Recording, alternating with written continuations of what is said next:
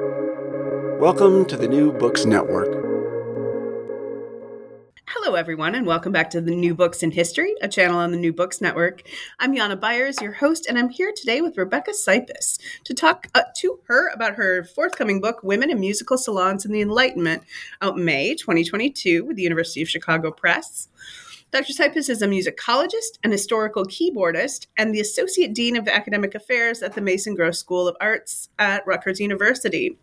Hello, Rebecca, and welcome to the podcast. Hi, thank you so much for having me. Wonderful. So how are you today? Is it spring in New Jersey?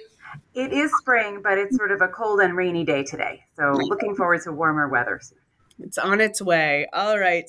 Okay, before we go any further, I need some explanation on what it means to be an historical keyboardist. Okay, yes. So I'm a performer. I've trained on keyboard instruments that were used in the 17th and 18th centuries primarily. And I use these in my research. So in thinking about the experience, for example, of women and musical salons in the 18th century, I want to try to understand their experience from an insider perspective as much as possible.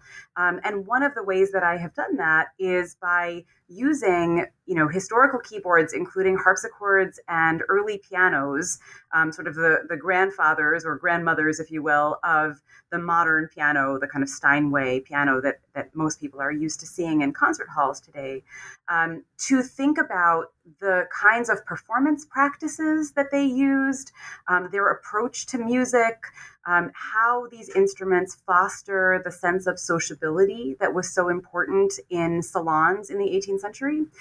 So in thinking through some of the practical problems, issues, things that you need to work around when dealing with historical instruments, I think I've been able to get a kind of interesting new perspective on the ways that these women fostered musical sociability. So you feel that your work as a performer really feeds into your work as a musicologist, and there's a dialectic there. Absolutely. Yeah. I see performance as one of the tools, certainly not the only tool that I can use to get at the past as a musicologist. And you play with an ensemble, yes? Yes, I'm very fortunate to have some really fabulous collaborators here in the sort of New York to Philadelphia area. And I started working with them on musical salon practices back in 2014. When I was first sort of encountering and thinking about music in the salon of the Jewish Berlin-based salon hostess, Sarah Levy. So with a group of very, open-minded and interesting and eager collaborators, I put together a program of music from her salon. And we later recorded that and had to think of a name for our group. So we called ourselves the Raritan Players after the river that runs by New Brunswick, New Jersey, in the historic Raritan Valley here in New Brunswick. Wonderful. All right.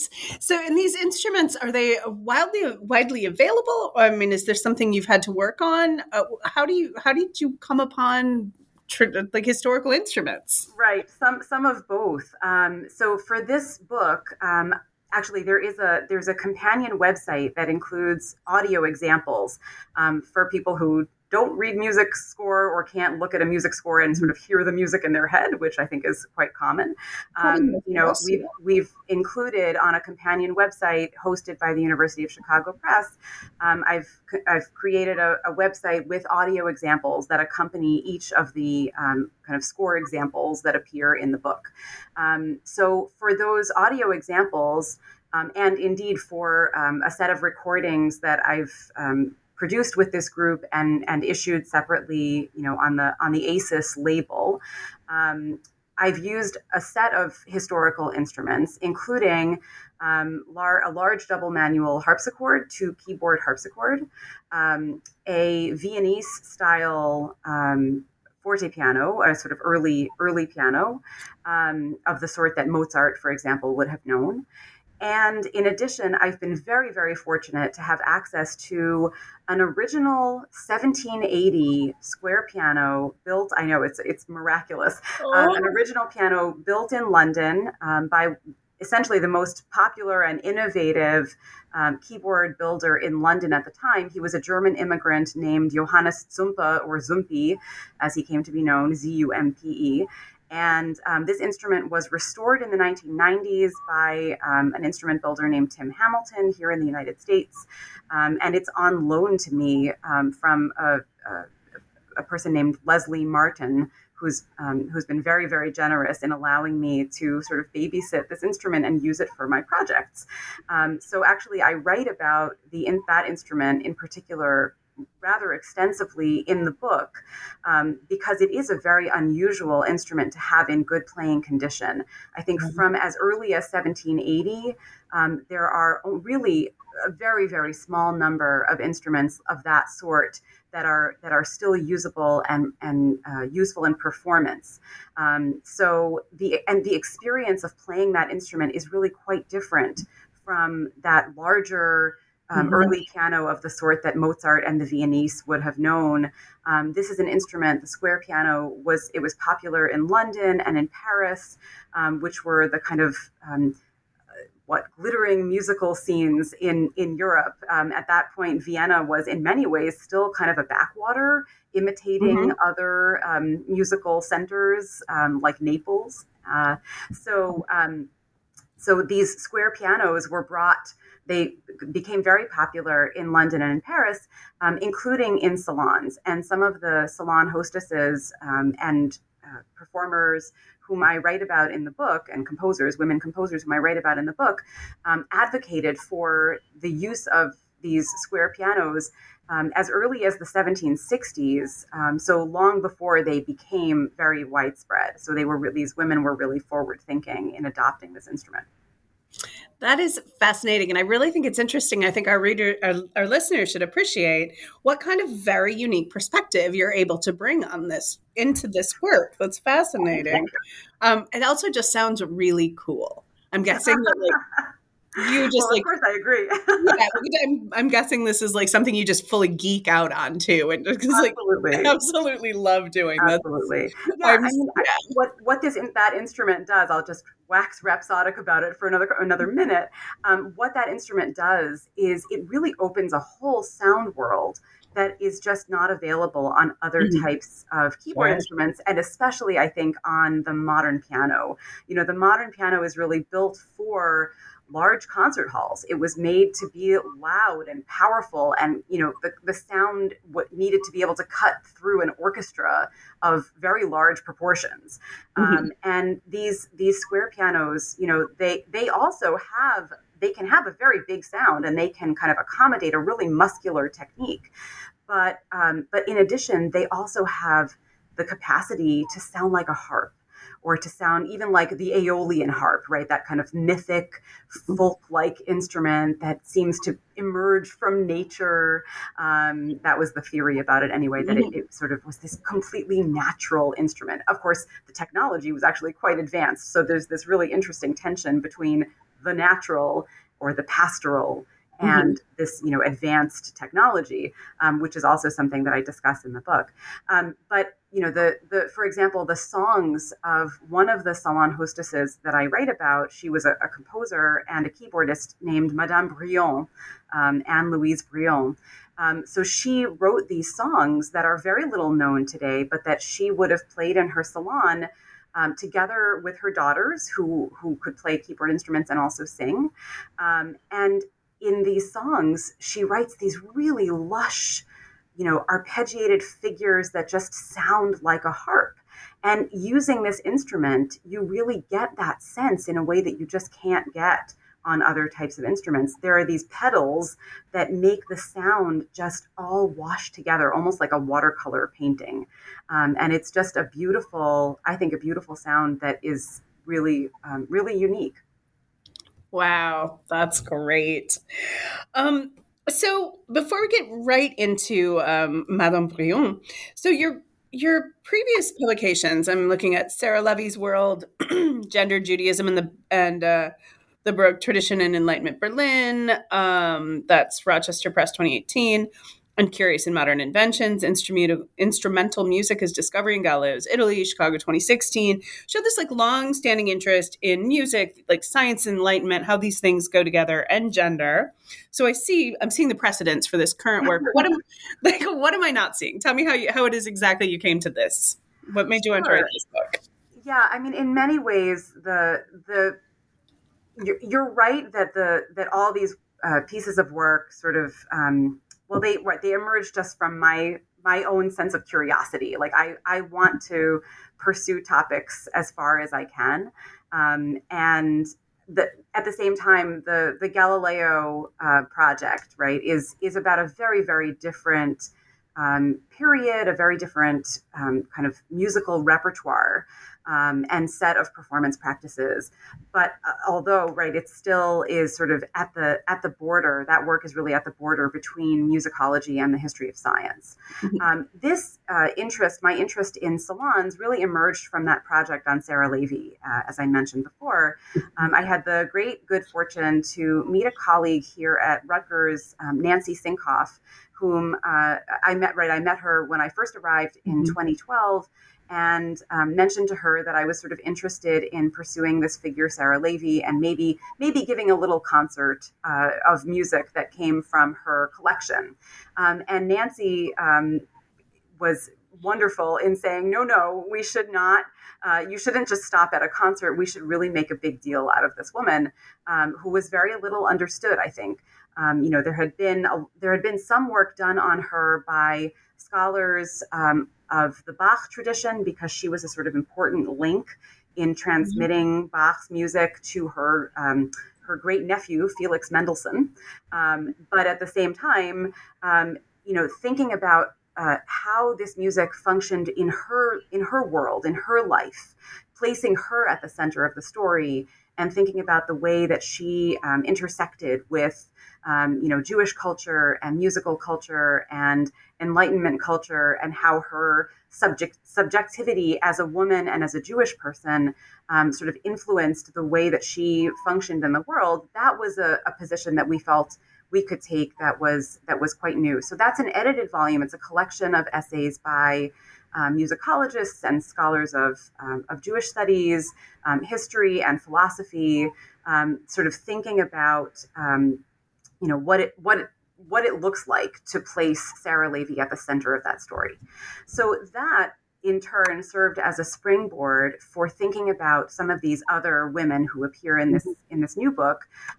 Sarah Levy is one of them. There's a chapter devoted to her in this book. But in addition, I'm trying to place her alongside and on equal footing with other salon hostesses who had really special musical interests, including Madame Brillon, but also Mariana Martinez, who was a salonier in Vienna. Even the painter Angelika Kaufmann, who spent a lot of her career in London, but then when she returned to Rome in the 1780s, she started hosting a salon there that featured music very prominently, and she was herself a very musical person. And also the Philadelphia salon hostess, Elizabeth Graham, who in the 1760s hosted a salon where music was apparently featured again prominently.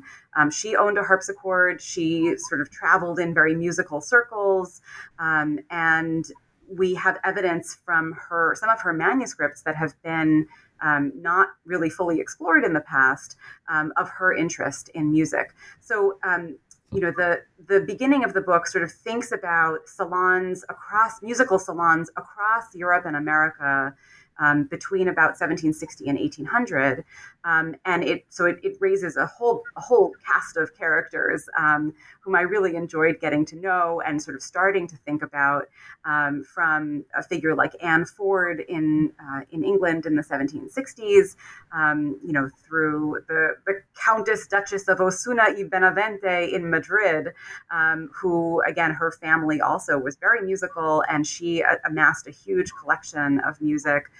So there are really these figures still, I think, very very much shrouded in mystery and are waiting to be explored and discovered.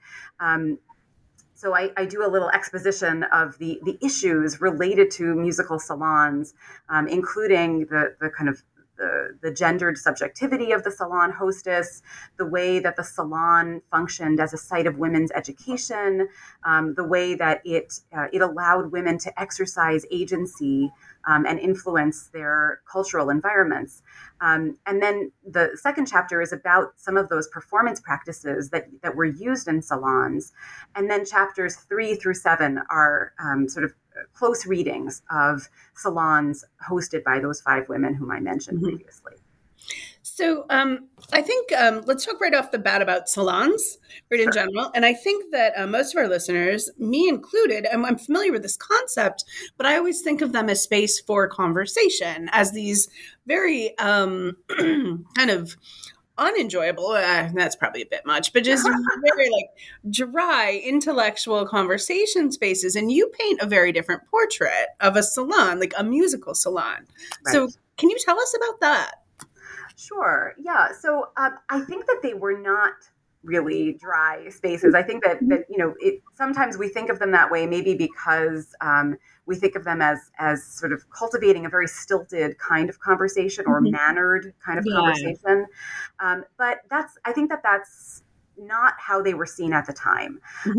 So a salon was actually, the term itself was used in the 18th century predominantly to describe a room, right? A parlor or a salon.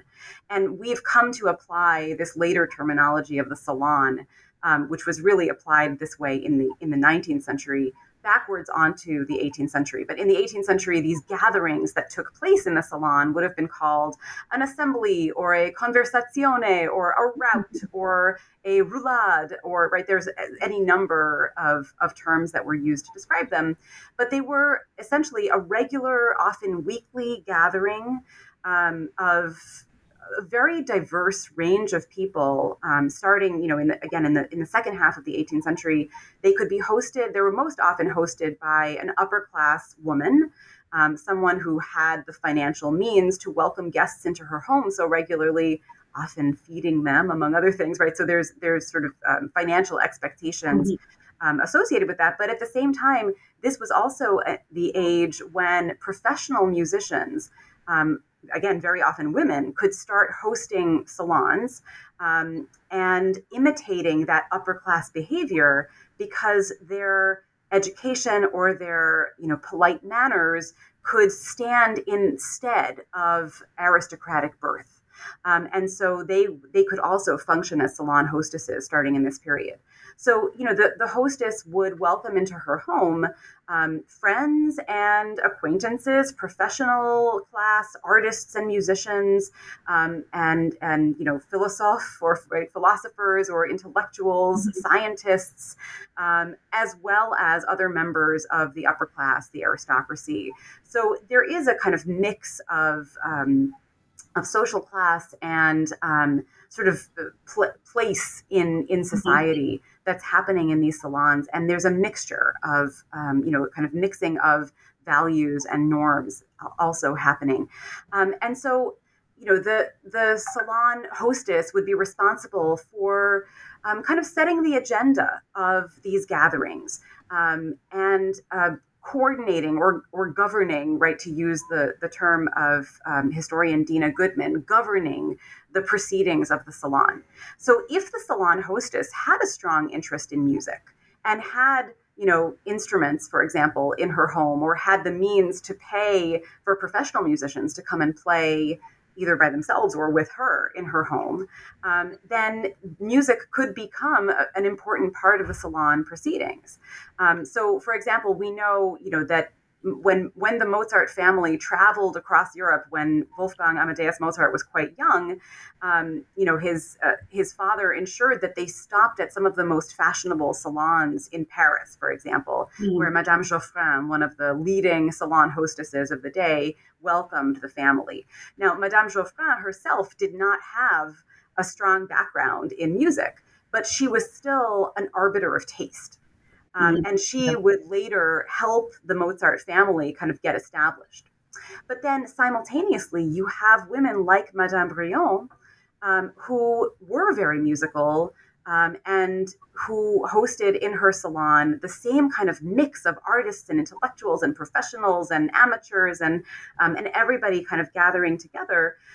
So, for example, we know that Benjamin Franklin spent a lot of time in her salon when he was her neighbor in Paris between 1777 and 85, right? He was there as ambassador of the newly formed United States. But he was very interested in music. We know he enjoyed music, especially if you think about his invention of the glass harmonica, or sort of reconfiguration of the glass harmonica, which became a very widely popular instrument. But he did not like going to the public opera or the concert hall. So he described Madame Brion's home as his opera. I call this my opera. I can't remember the wording precisely, but I hate going to the opera at Paris. And he would go there. He describes being entertained by Madame Brion and her daughters, and also by the professional violinist Noël Pageant, who used to hang out there. And he would have a dish of tea and a game of chess and some music.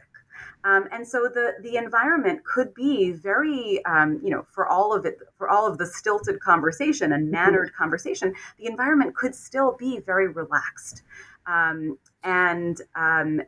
I think that the fact that Benjamin Franklin gave Madame Brion a glass harmonica, and he actually described playing it with her in heaven, right? One day they would both be dead and in heaven, and he would play the glass harmonica with her. That actually shows that spirit of kind of mixing of, very experienced musicians with very inexperienced musicians, that was something that probably happened in her home as well. So this the salon, as you describe it, though, this space really makes us kind of expand our ideas about what the Enlightenment looked like, right? What the intellectual milieu of this period is. It's not someone talking about Enlightenment philosophers alone, right? It's this space for enjoyment and interaction, and it's a much more dynamic Enlightenment that you describe. So I think that one of the key aspects of Enlightenment thought is the idea of sympathy, the idea that through sociability, through interaction with other people, we gain a better understanding of their perspectives. We learn to put ourselves in another person's shoes. So this, for example, is a theory that's espoused by Adam Smith, by David Hume, and they actually write about this new phenomenon where people of both sexes are mixing with each other and conversing and meeting in comfort and in leisure and in this very sociable way. And this helps to advance the cause of sympathy, that it can actually make us understand other people better. And this is something that could not really take place in academies, for example, in these more homogeneous environments. The heterogeneous, heterosocial environment where women and men of different social standings and different backgrounds could mix was actually, I think, a key to enacting this Enlightenment value of sympathy. So that's something that salonières, that women specifically, could bring to the table, to the project of Enlightenment, that was really not possible in the men-only environment of the philosophical academy. Right. I get this. So you've written, as you mentioned, you write about a few women in particular, and each of them explores a theme, right? And so we've talked a good deal about Madame Brion. Let's go on with her. So how does she and her salon lead you to an exploration of authorship? Sure. Yeah, she's a fascinating case. Yes, she was an author. She wrote extensively, and she was a composer of music. She composed extensively, but she never published her work, and never sought to publish her work. So I think there's been this understanding of Madame Brion in the past that, she was a kind of not very talented amateur, both in writing and in musical composition. I think that requires some reassessment, which is one of the things that I try to do in the book. The fact that she never published her writings or her music reflects her understanding of herself as an upper class woman who had to kind of adhere to social norms of privacy. And even of what I'm calling a poetics of the ephemeral. So even though she's writing down certain aspects of her work and her musical compositions, she is not intending these things to be kind of judged after the fact and held up against models of composition that would enter the public sphere in a kind of more a more concrete or fixed way. She's not looking to subject herself to public scrutiny like that. What she's looking for is music as a vehicle of sociability. Excuse me. So her music does just that. It's beautiful sounds, right? It's filled with evidence of herself performing with her daughters and her friends.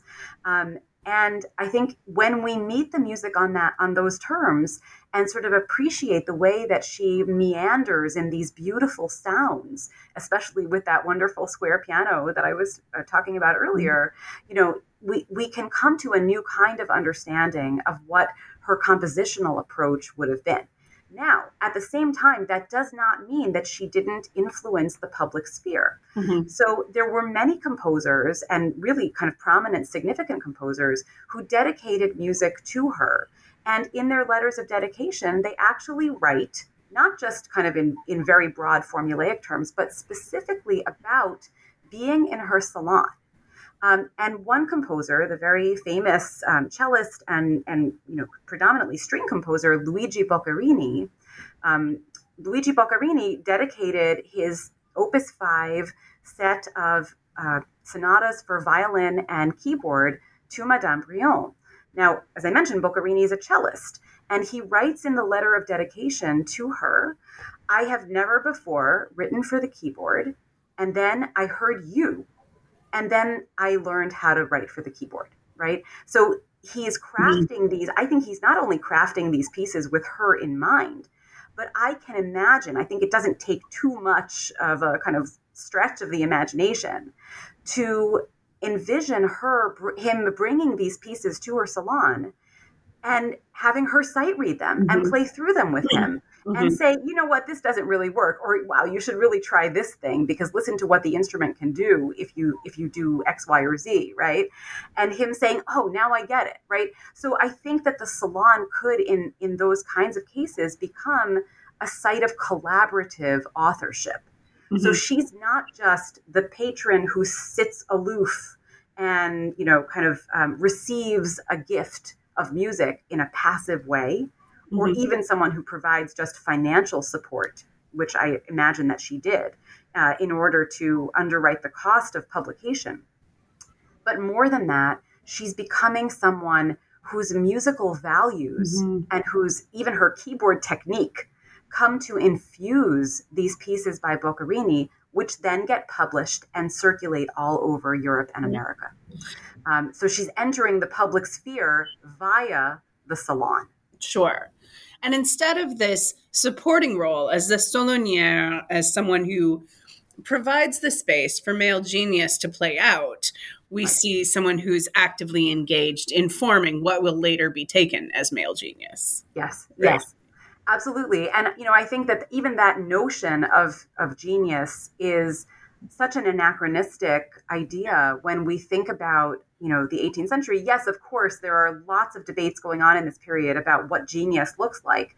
But our understanding, especially in music, is so heavily shaped by the reception of Beethoven, Mozart, Haydn as, these kind of geniuses of the 18th century, when again, in their lifetimes, Haydn and Mozart frequented salons, right? They found the salon to be an important platform for their professional agency, right? And the furthering of their careers. So they're interacting with women. I mean, Mozart had many female patrons and female students.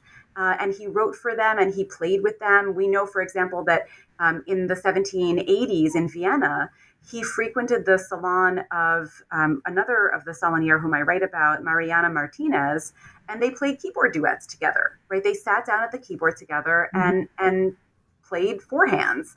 And that was an important salon practice that's based in like, well, we have one keyboard instrument here, and we have two keyboardists, and this is all about sociability and conversation. So let's have a conversation at the instrument.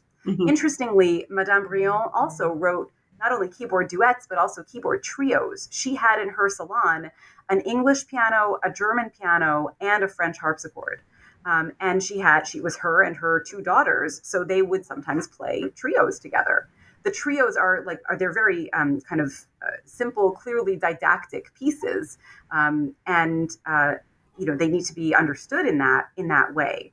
But this is clearly an important performance practice that's part of the lives of a number of saloniers.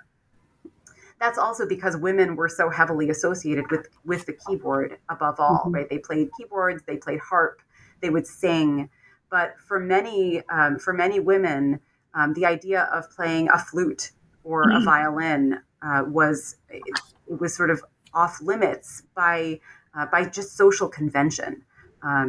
It was unusual for women to play, not to say that they didn't, but it was more common for them to play keyboards and harps and to sing.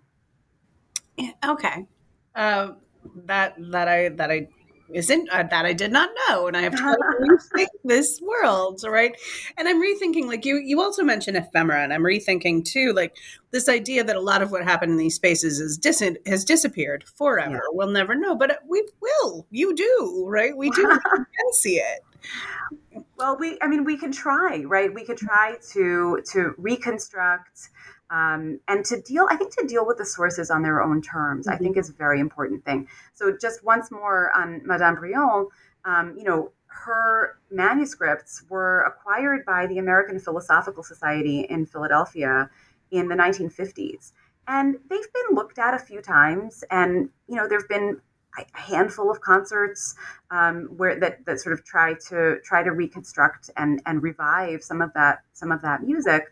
But otherwise, they just have not been taken seriously. They've really sort of lain almost untouched just for decades. And I think that speaks to, the kind of values of past generations, not just that she's a woman composer and therefore nobody wants to engage with her music, but that we have to be able to meet this music on its own terms and not sort of judge it against a Beethoven symphony. It's a very, very different kind of musical utterance. At the same time, I will say that there are loads of really interesting compositions by Mariana Martinez that do involve a full orchestra, these wonderful concert arias that require very advanced vocal technique that are almost also completely unknown. Just untouched, and it's very hard for me to wrap my head around why that might be. But it was a lot of fun for me to be able to work with those sources and think about how they sound and what they mean. So let's move on to Mariana Martinez. What is it like? You use her? I think the title, I don't have it right in front of me, but something Mariana Martinez and the Cultivation of Skill. Right. What do you want her to tell us? What do we learn? So again, just another fascinating case. So Mariana Martinez, her family history is really interesting. Her connection to professional poets, musicians, composers, very interesting. And her kind of social trajectory is very interesting. So, in contrast to Madame Brillon, who I think had to kind of adopt this aesthetic of ease, aesthetic of like effortlessness, and therefore wasn't engaging with really, really complex musical composition.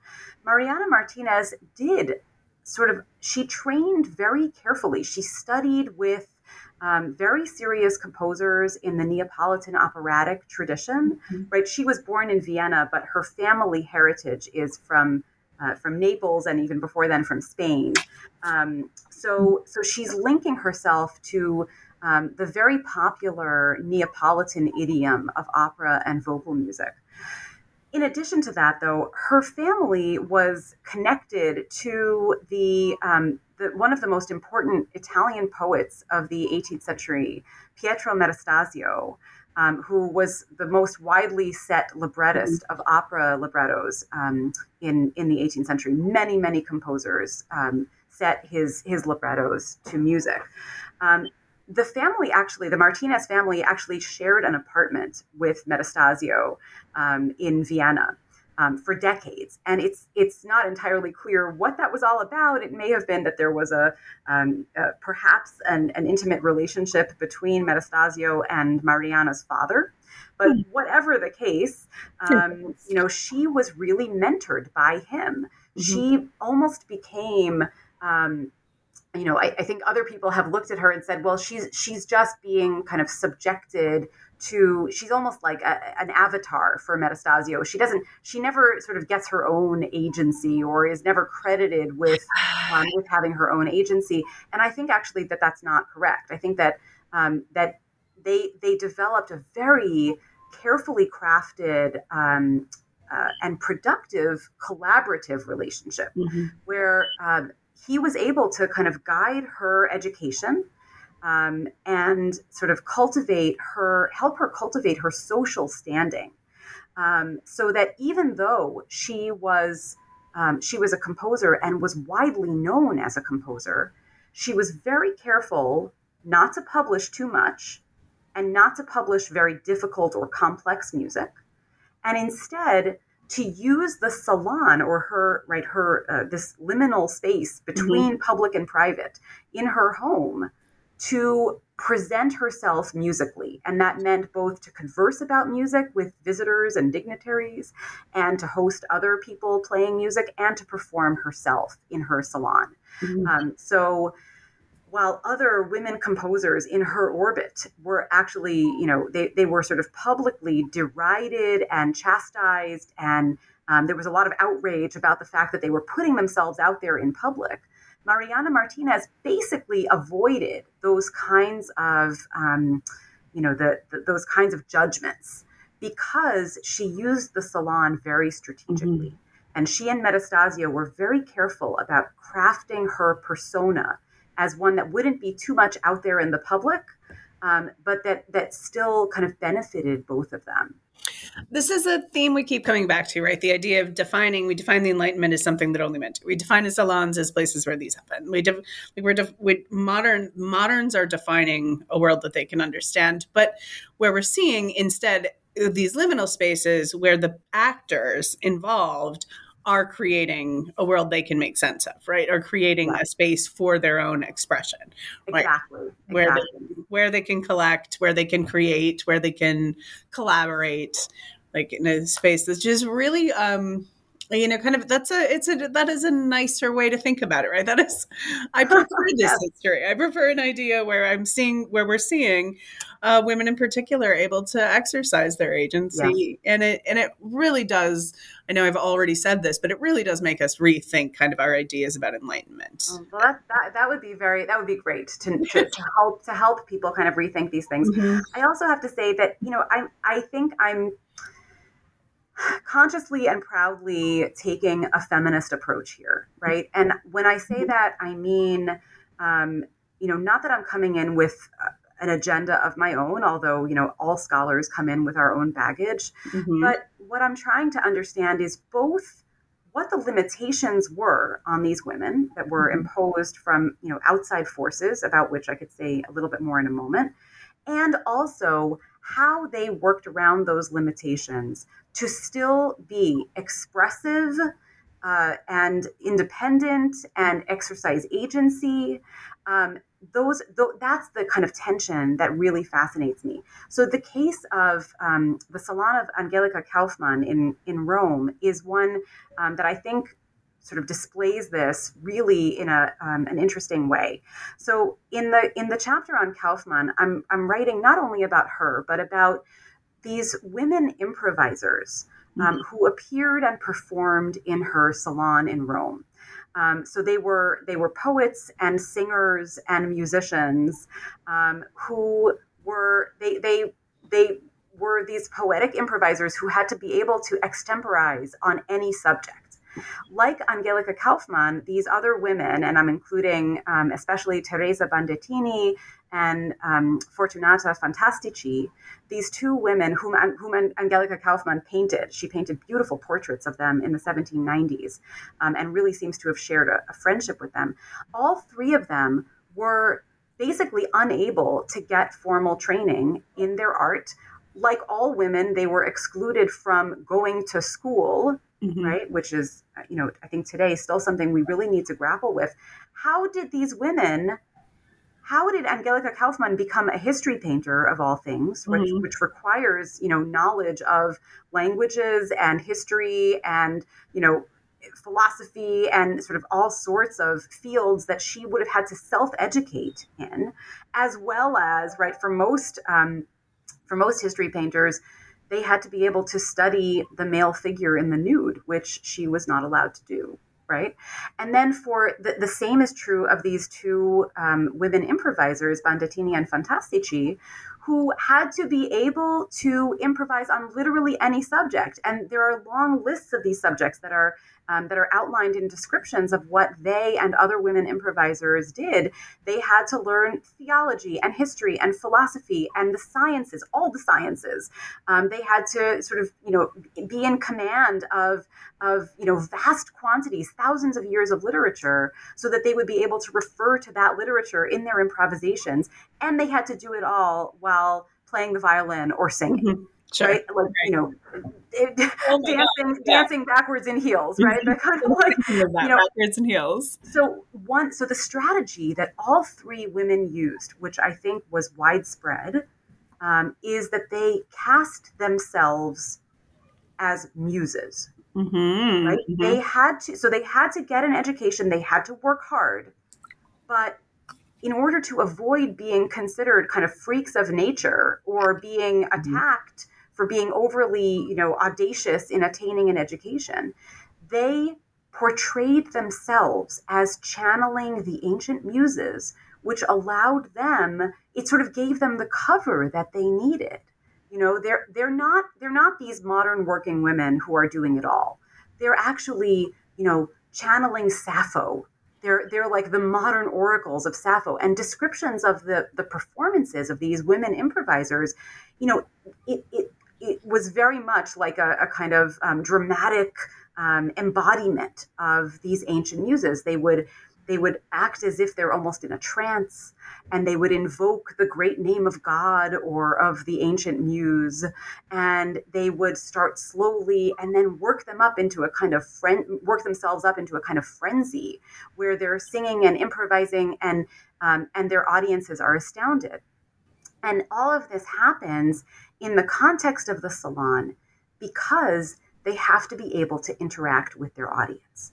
Right? The whole art of improvisation depends upon one of the audience members or one of the visitors to the salon proposing a topic and saying, can you improvise on the history of X? And they have to be able to do it. So that sociability is actually key to what they're doing. But I think that, just looking at some of the literature on the way that muse trope, the trope of the woman artist as muse, has been understood in the last 30 years, let's say, a lot of people say, well, that's just men. The men were imposing that trope on those women. No. In many cases, the women themselves are adopting the trope of the muse because it gave them the excuse that they needed to appear educated. Right. It gives them a legitimate way to exercise power. Exactly. Right. Yeah. Exactly. This is delightful. What a great talk, great book. And I've taken up enough of your time already. And so I just really want to wrap this up. I have just one more question. So what are you working on now? What's next? Something next, right? Well, one really nice thing that's coming out of this project is that I'm working with another colleague, Jackie Avila from the University of Tennessee, to edit a new history of women and musical salons from the late 16th century through the present. So that is a project that's in the works. We're really excited that that book is under contract with Cambridge University Press and will be out. It won't be out anytime soon because the chapters haven't been written yet, but we're really excited to see that take shape. And for myself, I've actually been spending some time working on music and letters, really, of the Black British writer and composer Ignatius Sancho, who was apparently the first Black person to publish his original musical compositions. So I've been writing, some articles on Sancho and his music, and also leading an interdisciplinary research group here at Rutgers that is thinking about the arts in the worldview and practice of Ignatius Sancho. So that's what I'm up to these days. That is fantastic. That sounds very good. I love the space you've made for yourself that you get to play with these really neat ideas and kind of, and you get to unearth and bring out, these people who have been ignored. So it's pretty good work. Good job. Good work if you can get it, right? That's great. I also, once again, listeners, remember that this is not just a book. You also get music with this, right? How is that accessible to our listeners? When they purchase your book, they can go to a website? Well, the website is actually linked for free. There's no need to purchase the book in order to hear the audio examples. Although, of course, we hope that you'll read the book from the University of Chicago Press. So if you can find the book on the University of Chicago Press website, there's a link to the website that has all the audio examples. And it's something you haven't heard before. This will be a new and exciting soundscape for you, so our listeners. So wonderful. All right, Rebecca, thank you so much for taking some time with me today to talk about your book. It's really enjoyable. Thanks so much for writing it. And it seems like you probably had a good time with it. I had a great time, and it's been a pleasure to speak with you about it. Thank you.